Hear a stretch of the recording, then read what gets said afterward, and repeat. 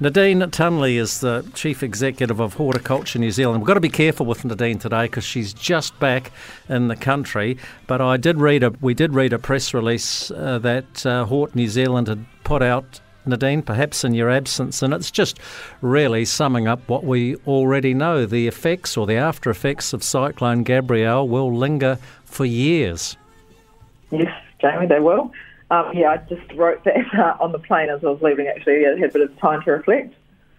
You're talking about, obviously, the silt not only destroyed the plants, suffocated soil structures, as we know, which means many crops may never be able to be grown on this land again. And experts predict that it will take 50 to 100 years to get the soil back to what it was. Surely if it's going to take that long, wouldn't it be best to try and dig it out, even if there's 2 metres of it? The problem is where we would put it, Jamie. Exactly that. The Esk Valley, as an example, it's just that pure volume is substantial when you try and put it somewhere else, and it's, some would say, potentially moving a problem from one place to another.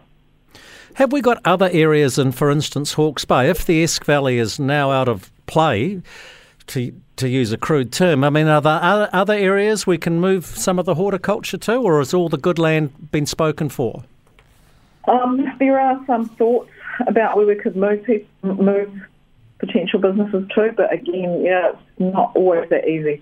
Again, how does that happen? What has to be enacted by the government to allow that to happen?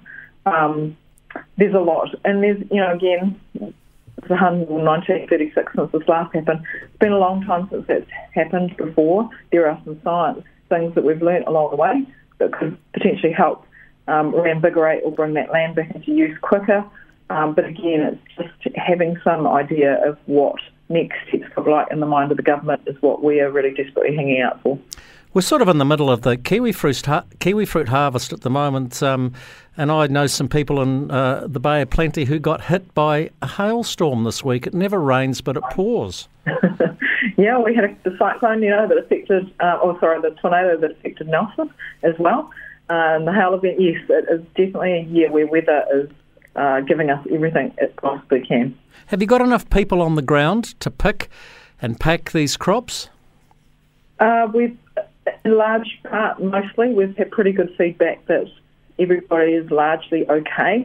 Our challenge for a little while was around the ability to move some of that labour around, because again, with the RSS scheme, it's not like moving necessarily New Zealanders, but we just could have done with a bit more help in some areas around the vegetable space, because we're trying to get as many vegetables to market as possible. So Horowhenua was quite short, and sometimes that's a little bit harder to achieve when we're moving labour. You're also right to add insult to injury. The minimum wage increased on April 1. Another 10% increase is scheduled on top of that for the RSC scheme, effective October 1. So, growers are getting it from all sides. Is there a silver lining to this cloud? I mean, that we know there's going to be less apples coming out of Hawke's Bay. We know there's going to be less kiwi fruit coming out of the Bay of Plenty. Because of the reduced supply, will that increase the demand and maybe the price?